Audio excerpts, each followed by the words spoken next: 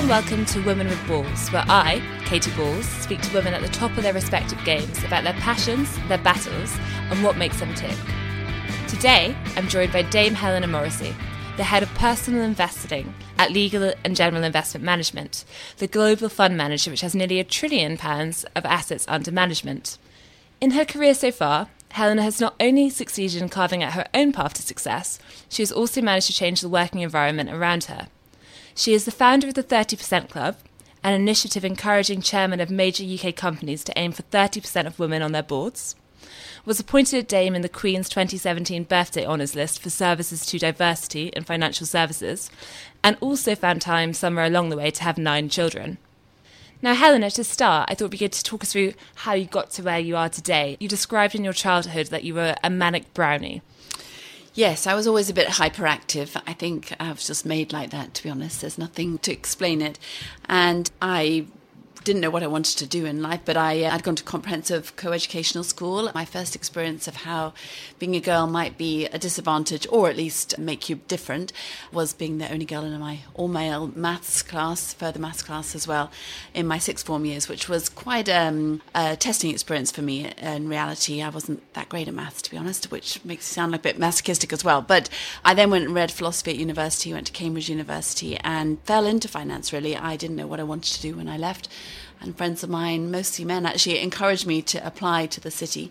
And I just really enjoyed the people that I met and accepted a job at Schroders. And before you got to university, it's safe to say that you weren't the child of a tiger mum.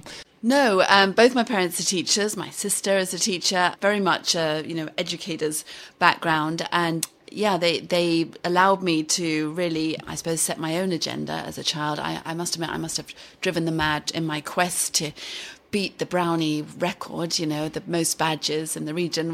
But apart from, actually, to be honest, they would stop me from working sometimes because I was a bit of a workaholic even as a young girl, and they would stop me. I would have this awful habit, which I'm embarrassed about to admit now, of sort of carrying a book around when we went shopping or something. I've learned not to do that now, and I'm much more frivolous. But yeah, they were very relaxed and just and encouraged me to kind of be what I wanted to be.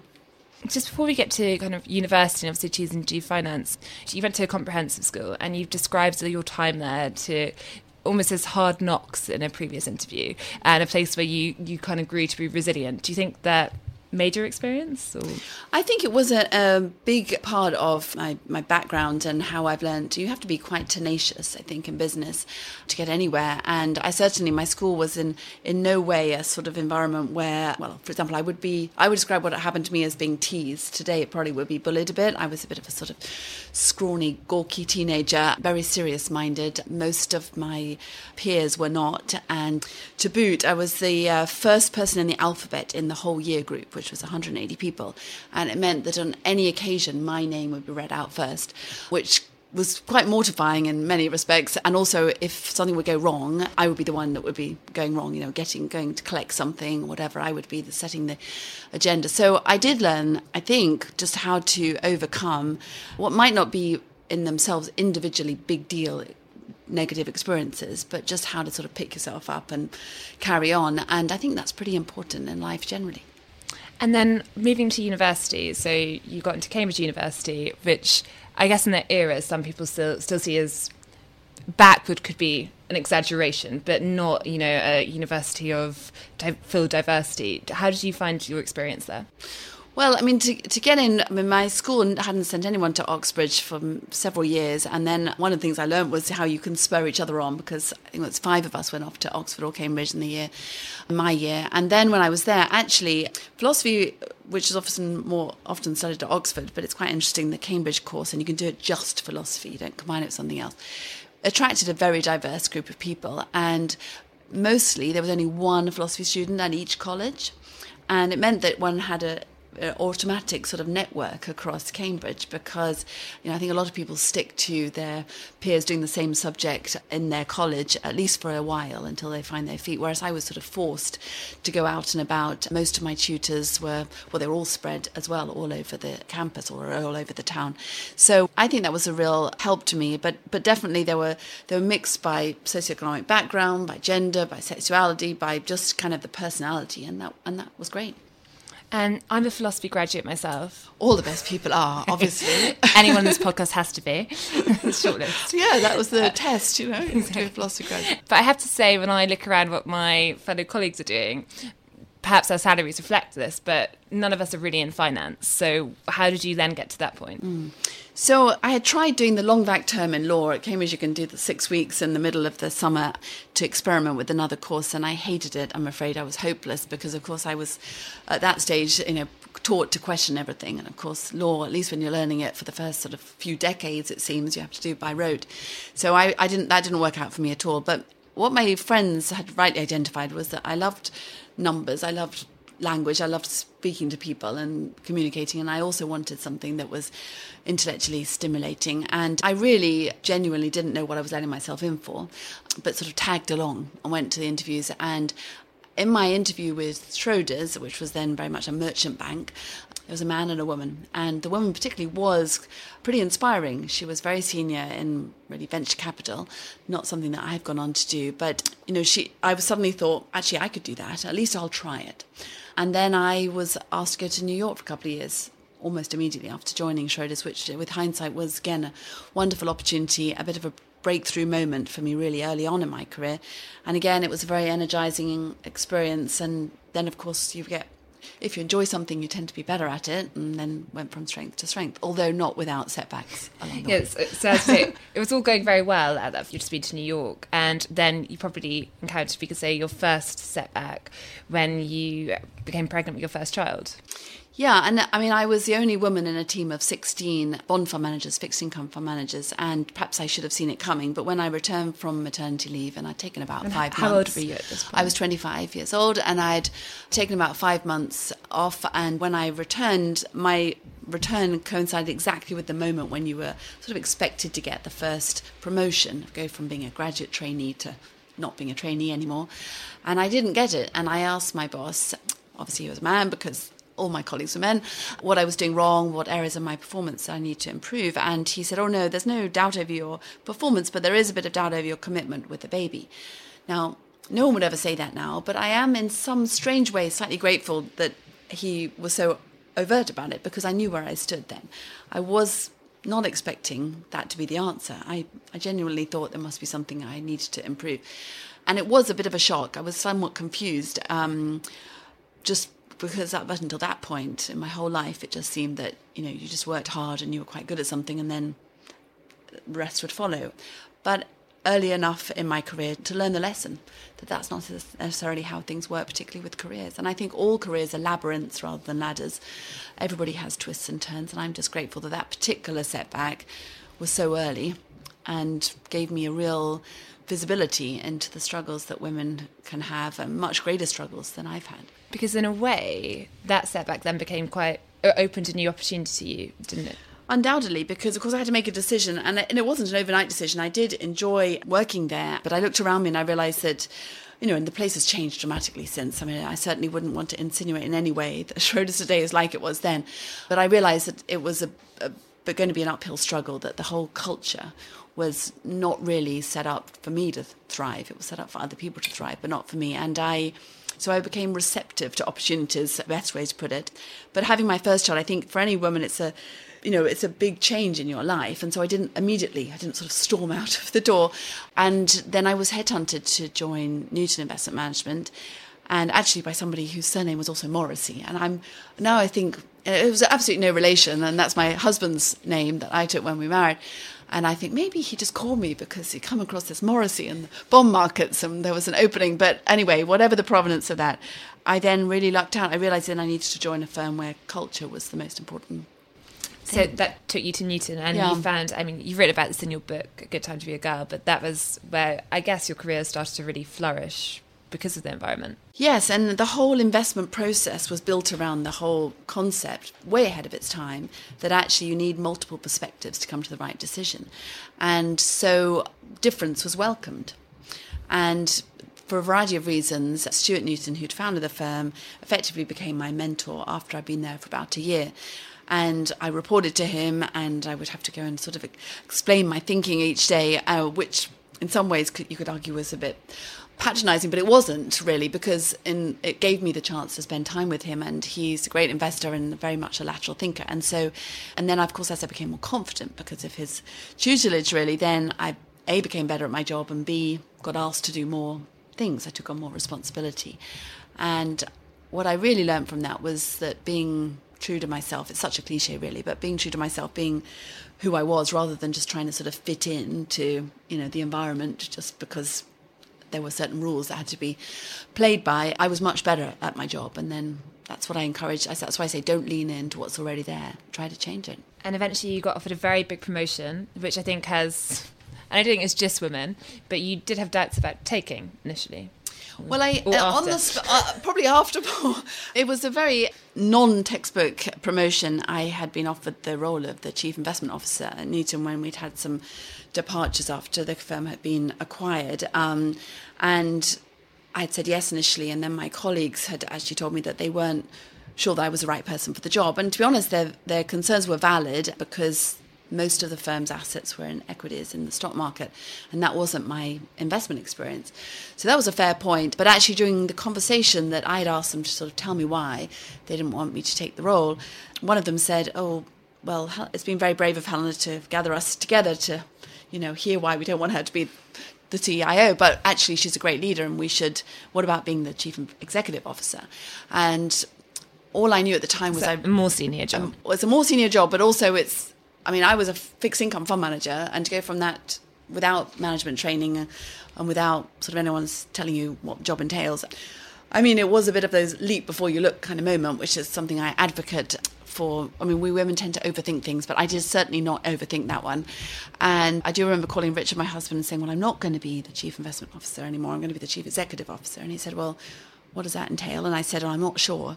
I really don't know." But actually it showed me as well, and it's always been a principle which I've ended up living my life, even though I didn't decide to do this, that actually we can take on a lot if we're open-minded, and if we can accept that we will fail along the way.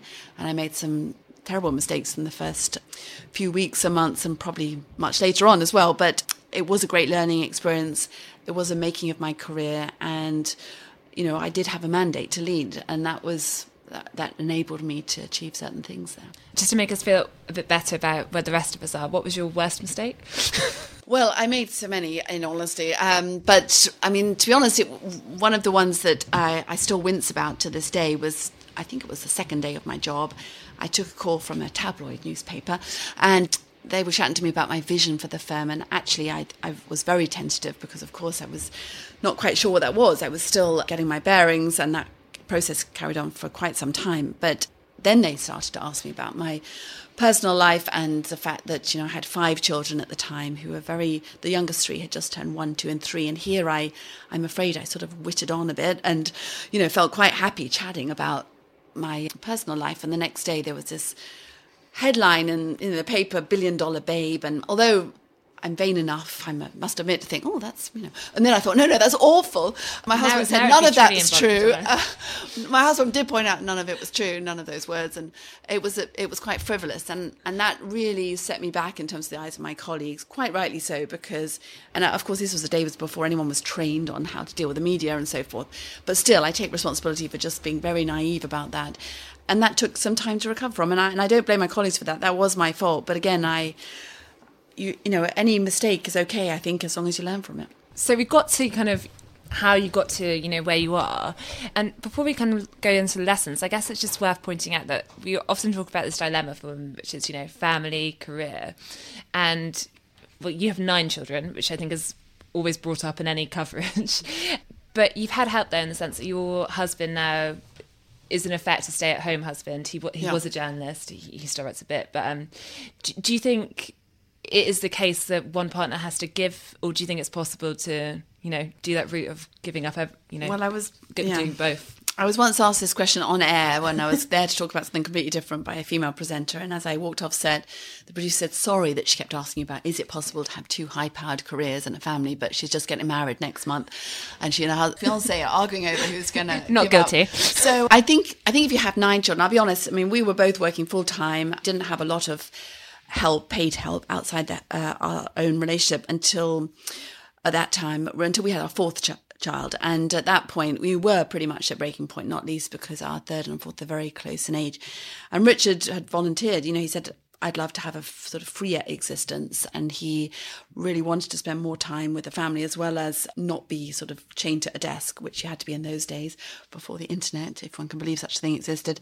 But I do think that what I argue against is the idea that automatically a woman should be the one that would be taking either a back seat in her career or just assume that she would give up work. I think we are in an environment today, which wasn't the case when my eldest is 26, that you should expect, to dial up and dial down your career to reach a sort of agreement. It's not binary in the same way that perhaps it was a while ago. And I do see much more fluidity around couples, whether that, heterosexual couples, same-sex couples, people are sort of sorting out how do they, bring up families, earn enough money, develop careers, feel fulfilled. And that's a much healthier environment, I think. But we have to recognise that that's all changing and not sort of pigeonhole people into what our expectations from the past might be.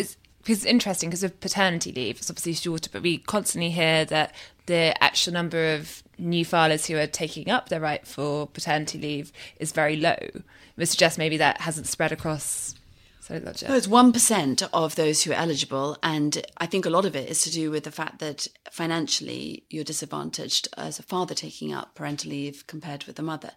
And it's a rational thing for a couple to say, well, actually, we'll be better off financially if the wife or the mother takes the time. And I think that's the next leg of whether it's policy or companies stepping up to the plate on that. But that's one of the impediments. And then the other is societal. Men who have taken up shared parental leave have said when they've did a survey that their biggest fear was actually being perceived as less of a man. And I feel a lot of men feel quite straitjacketed by societal expectations about their own role. And the work that I try to do on furthering women's career, I hope would end up allowing men to have more choice too. Now, moving on to your career philosophy, we mentioned this in the introduction, but while you were at Newton, you set up the 30% initiative. So can you tell us a little bit about that and also, your motivation there? So I had for a few years been working on an initiative within the company on progressing women, but it wasn't really yielding much in terms of results. And I became quite disillusioned and was about to stop. And then I was invited to speak at a city event and we were discussing how little progress any of us were making. And I suddenly thought, well, we must just be doing something wrong. And I came away and realised that women were talking to women about women's issues, which was going to be limited in how far we could go. And I also realised that we weren't doing it in a business-like way. We were just being very much, having inspirational speakers. And this is why it was so confusing. The feedback was always very strong from events, but actually no one was getting anywhere. And I did a lot of reading and realised that there were a few things about how organisations behave and also about how to affect change. And I realised we needed to involve those in power more. It's so obvious now I think about it. But anyway, and the people in power were the men mostly. And then we also needed to have goals, targets. I'm very opposed to legislation, quotas, to achieve the change. But having objectives that we can measure is how we run businesses and how you measure the circulation of Spectator and so forth. Everybody has numbers. So the 30% club idea was that we would have a target, not a quota. It was voluntary, hearts and minds. And also that the members of the club were the chairmen. And at the time we launched in 2010, 99 out of the 100 FTSE chairs were men. So we really needed their support. And what happened was that the chairman got behind it, not all at once and not, without any kind of hostility along the way. That was very much part of the early stages. But gradually they all got behind it and it changed the conversation. It changed the narrative from this being a women's issue, a special interest issue, something to do with political correctness, to being a business issue, everybody's And issue. It's also an interesting one because, at least from my perspective, it seems that it's one of those ones where by, in a way, picking a middle ground, you potentially annoy two different groups, because obviously there are some people who don't think you should have these targets because they perceive them as quotas, whether or not they're that name, and others who would just say, why not 50%? Yeah, no, and there was a lot of that. It felt often that we couldn't please anybody, but I think with lots of things, I think actually trying to please everybody is a mistake. You need to have a view, and you need to then test your view and make sure you're not sort of undermining what you're trying to achieve by being wrong. So I wouldn't say one should be complacent about it, but you have to have a view. And I ended up, for example, refusing invitations after a certain point not initially, but then about discussing quotas versus voluntary targets, because I said, look, I'd much rather spend my time actually helping to progress the issue and enabling more women to progress, or enabling companies to improve their corporate governance and board representation composition. I don't want to spend time having a theoretical argument. I want to get on with it, which is sort of how the 30% Club ended up. I don't think silencing critics, but at least winning people over. Actions and results speak louder than arguments and words. And then one of the things you mentioned earlier, but I guess one of the principles in your book is the idea that women shouldn't have to lean in. There are other ways to achieve what you want in the workplace. And I guess there's lots of different views on this, but would you say there's a difference between women and men and their role in the workplace? Yes, I mean, I know it's become a bizarrely controversial topic to suggest that men and women can be equal but are different. I think on average, and I want to stress, I'm not saying that every woman is a certain way and every man's another way, but I think we do have slight differences in how we behave, how we interact. I have 6 girls and 3 boys. I have enough of a sample size, sometimes I say slightly jokingly, to be quite secure about this fact. But also, look at any social situation or any business meeting, the women tend to gravitate to one end of the room and the men the other, and everyone chats in a different sort of way or discusses things. And I think that's much better if we recognise our complementary skills and ways of approaching topics. And that's the whole point of diversity anyway. It's not that women replace men and just carry on as before, but we would contribute to better businesses, politics, society. And then on your children, just briefly, I saw that you said with the boys, they were quite happy to go off to boarding school, be away from home, but the girls were more likely to go to a day school and kind of live in the family home. Do you think that was an example of the differences between the... Yeah, I mean, I think with that, there's partly to do with how the education system has sort of established itself, because our eldest daughter did want to board initially and didn't have a good experience. And I'm sure it's partly the school at the time, but also her and us and so forth. But it seemed to me that there was a much more of a established, I want to use the word system, about boarding schools for boys. And to be honest, as a parent, I love having my children around, and I don't particularly like the concept of boarding, but I can also see how, particularly when they're otherwise going to spend lots of time in London traffic, and that actually it can be fantastic sort of outdoor life as well. So there are all sorts of factors. But I do think education, the big difference I have seen, which I feel potentially holds women back on an ongoing basis, is that girls' education is very focused around results, grades, exams, and boys is still, I think, much more, or remains focused on the all-round skills, including more competitive team sports. And I think that's a problem. I think we miss out on life skills through that. I would say that my youngest child, who's 9, her school is the first that has had really, really comprehensive fixtures between different schools, and they take sport really seriously. And so don't know if that's just luck. Finally, we've got one that does that, but also it gives me hope, because I think that's really an important thing that's missing from girls' education, because careers are not about setting exams, and enjoying the workplace is not about sort of, as I discovered, doing a good job and then being tapped on the shoulder and given a promotion and a pay rise. It's about strategizing. It's about, other skills, relationship building and so forth. And just go back to the workplace environment briefly, because obviously in the past year we've seen movements like the Me Too movement, and there does seem to be a slight sea change in the way that offices are conducted, the rules of engagement between colleagues. Do you think that these measures tend to be helpful to the goal of equality? I think often, but not always. I think we don't want to get to a stage where people are afraid to say anything to each other because it might be misconstrued. And obviously when anything like the Me Too and the scandals that lay behind it sort of come to pass, then people suddenly, retrench sometimes and worry about being on the wrong side of things innocently. And I think that would be a great shame. I'm very much about men and women working together. And I think we need to hopefully get to a point where, we can recognise that I've had male mentors be worried about mentoring young women because it might be misconstrued, and that would be a great shame.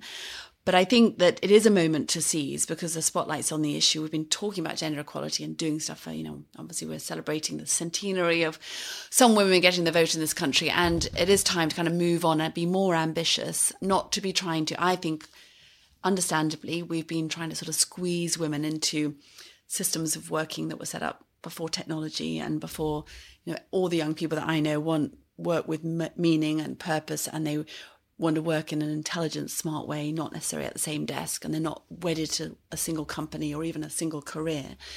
And that's a huge shift, and we need to work to a better system where we're allowing people to contribute what they can in a variety of ways. And that's why I say don't lean in, because I think leaning into what is there already sort of perpetuates the system and it doesn't get things changed enough. I'm not, of course, saying that women shouldn't be ambitious and shouldn't sometimes recognize that you have to kind of just take the opportunity or fight back in a certain different way, but just leaning in for the sake of it to the status quo is not going to get us anywhere. On the thorny issue of the gender pay gap, I was wondering what you thought of the government doing this gender pay audit now, which I think might soon be stretched to smaller companies as well. And critics say that it's not actually helpful because its use of data compares job categories, which means that it's not clear what you're getting from that. I was wondering if you thought it was a helpful measure to addressing the problem. Yeah. Well, what I have seen since the mandatory requirement for the larger companies is a real desire on the part of CEOs to crack the issue of gender equality in their workplace. So I think it has been a galvanizing force.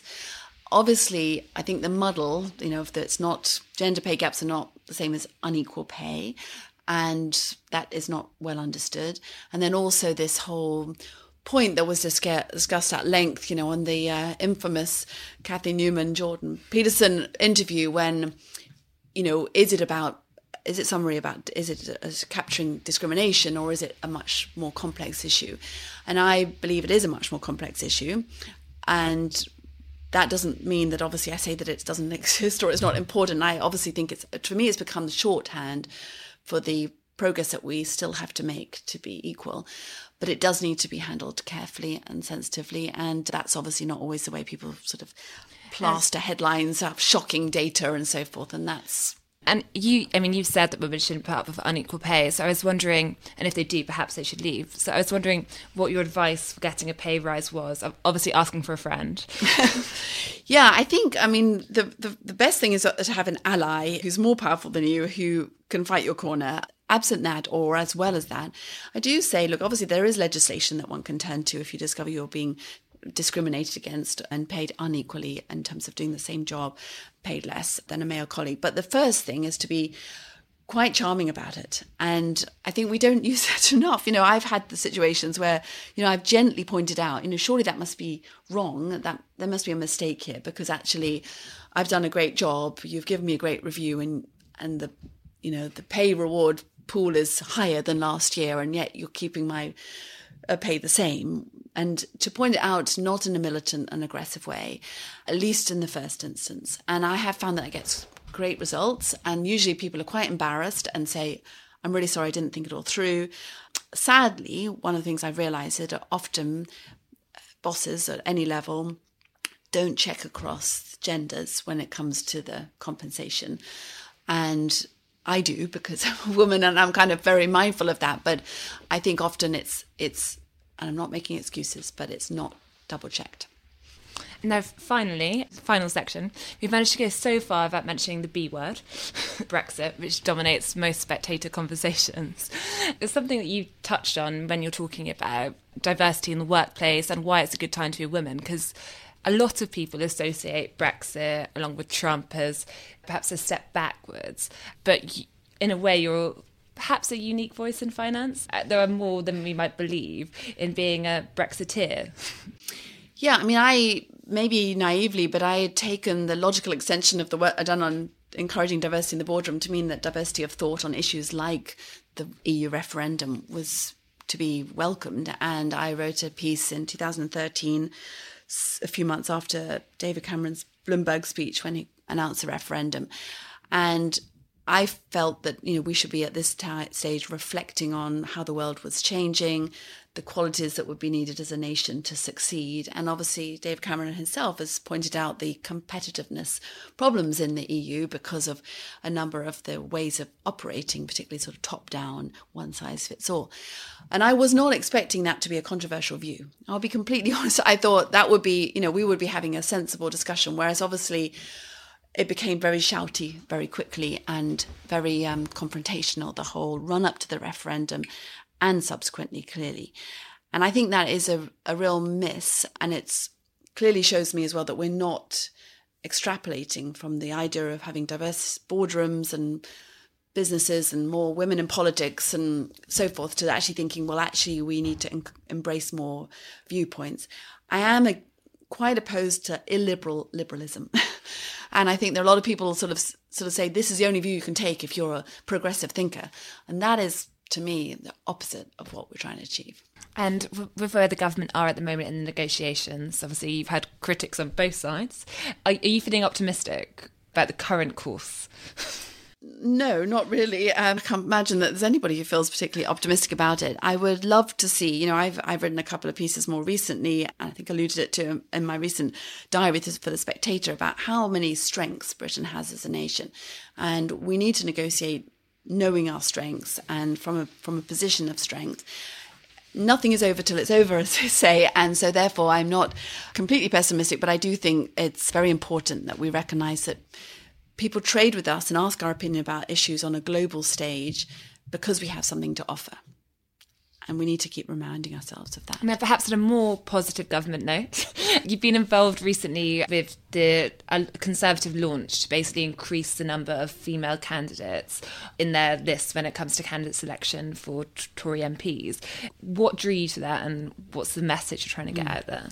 Well, in fact, I was asked to just be a guest speaker and give a business perspective because I think in a good way there is a desire, I think, from many parties to learn from some of the progress that we've made in business around encouraging women at least to have more opportunities, even if it's very much unfinished. And so I was asked as a guest speaker for the announcement that there would be an aspiration to have 50% men and women on selection lists for parliamentary candidates. And I think it's been somewhat misconstrued because, around 30% of the lists at present are women. And there were some interesting statistics shared by the party chairman, for example, that when men are interested in being on the list, they make an inquiry and fill out their forms within 48 hours. And when women go through the same initial process, it takes between 6 and 12 months. We also have heard that when going around the country, women often say, well, why would you want someone like me to stand? Whereas that's not often heard from men. So I think there do need to be interventions, but this is not about a mandatory quota. This was about certainly how it was announced on the day. It was very much about a desire to have shortlists that were 50-50. And I think there is a need to accelerate change. I think at the moment we have a very divided country. We need to work hard to heal those divides. A starting point would be to have a parliament that's better representative of society. But also I do believe that women can sometimes, operate in quite a collaborative, empathetic and sometimes kind way, are less desirous of having sort of, bun fights or operating in a bear pit. And I think we need a different sort of politics to get to have better debates, have a better meeting of the minds on difficult issues. So I think it would be good for the country ultimately to have more female representation in Parliament from all parties.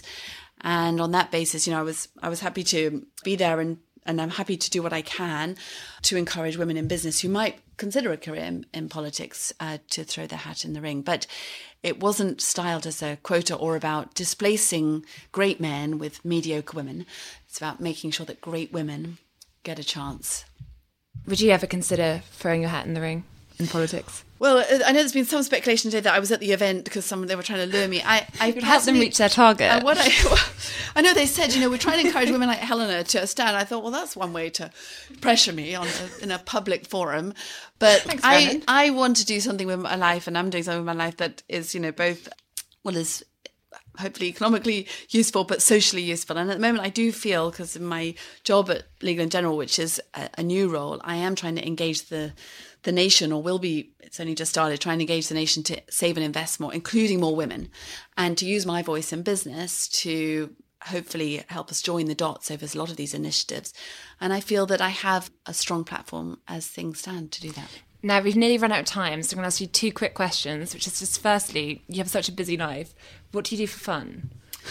So, your husband's a trained Buddhist priest, so does that chill you out? No, and also he has more recently re-embraced Christianity. So I wish to set the record straight on that one. It's slightly confusing for everybody that he keeps restyling himself, but he's always been a very spiritual person, always very much interested in religious philosophy. And so that's a common theme throughout his life. Well, I think just family time for me is relaxation time and the most precious time. And sometimes I think I am, the one thing I wince about when I read profiles of me in the newspapers, sometimes they give the impression that, I'm completely, well, like I started by saying, manic. And actually, I do try to be very much present in the moment and to be with my family and to, chill out and enjoy each other's company, because obviously, in common with most human beings, that's the thing that I love the most and I'm most happiest doing. And final question, why is it a good time to be a girl? So partly my optimism is because of the progress I've seen in my own career, but I do feel we're on the verge of a much bigger breakthrough if we can see the opportunity. I think we are needing to have a big rebalance in society, and that the opportunity lies because we have a convergence of technology enabling us to work differently, longer lives meaning career chronology is changing, and men wanting different things out of life too. But I think we women need to contribute to the next stage in our development, not sort of wait for it to happen. And that's why I say, let's change the system. Let's contribute to better ways of working and sharing responsibilities. I'm very optimistic that about the future for my daughters, but also for my sons. Thank you very much, Helena. Thank you.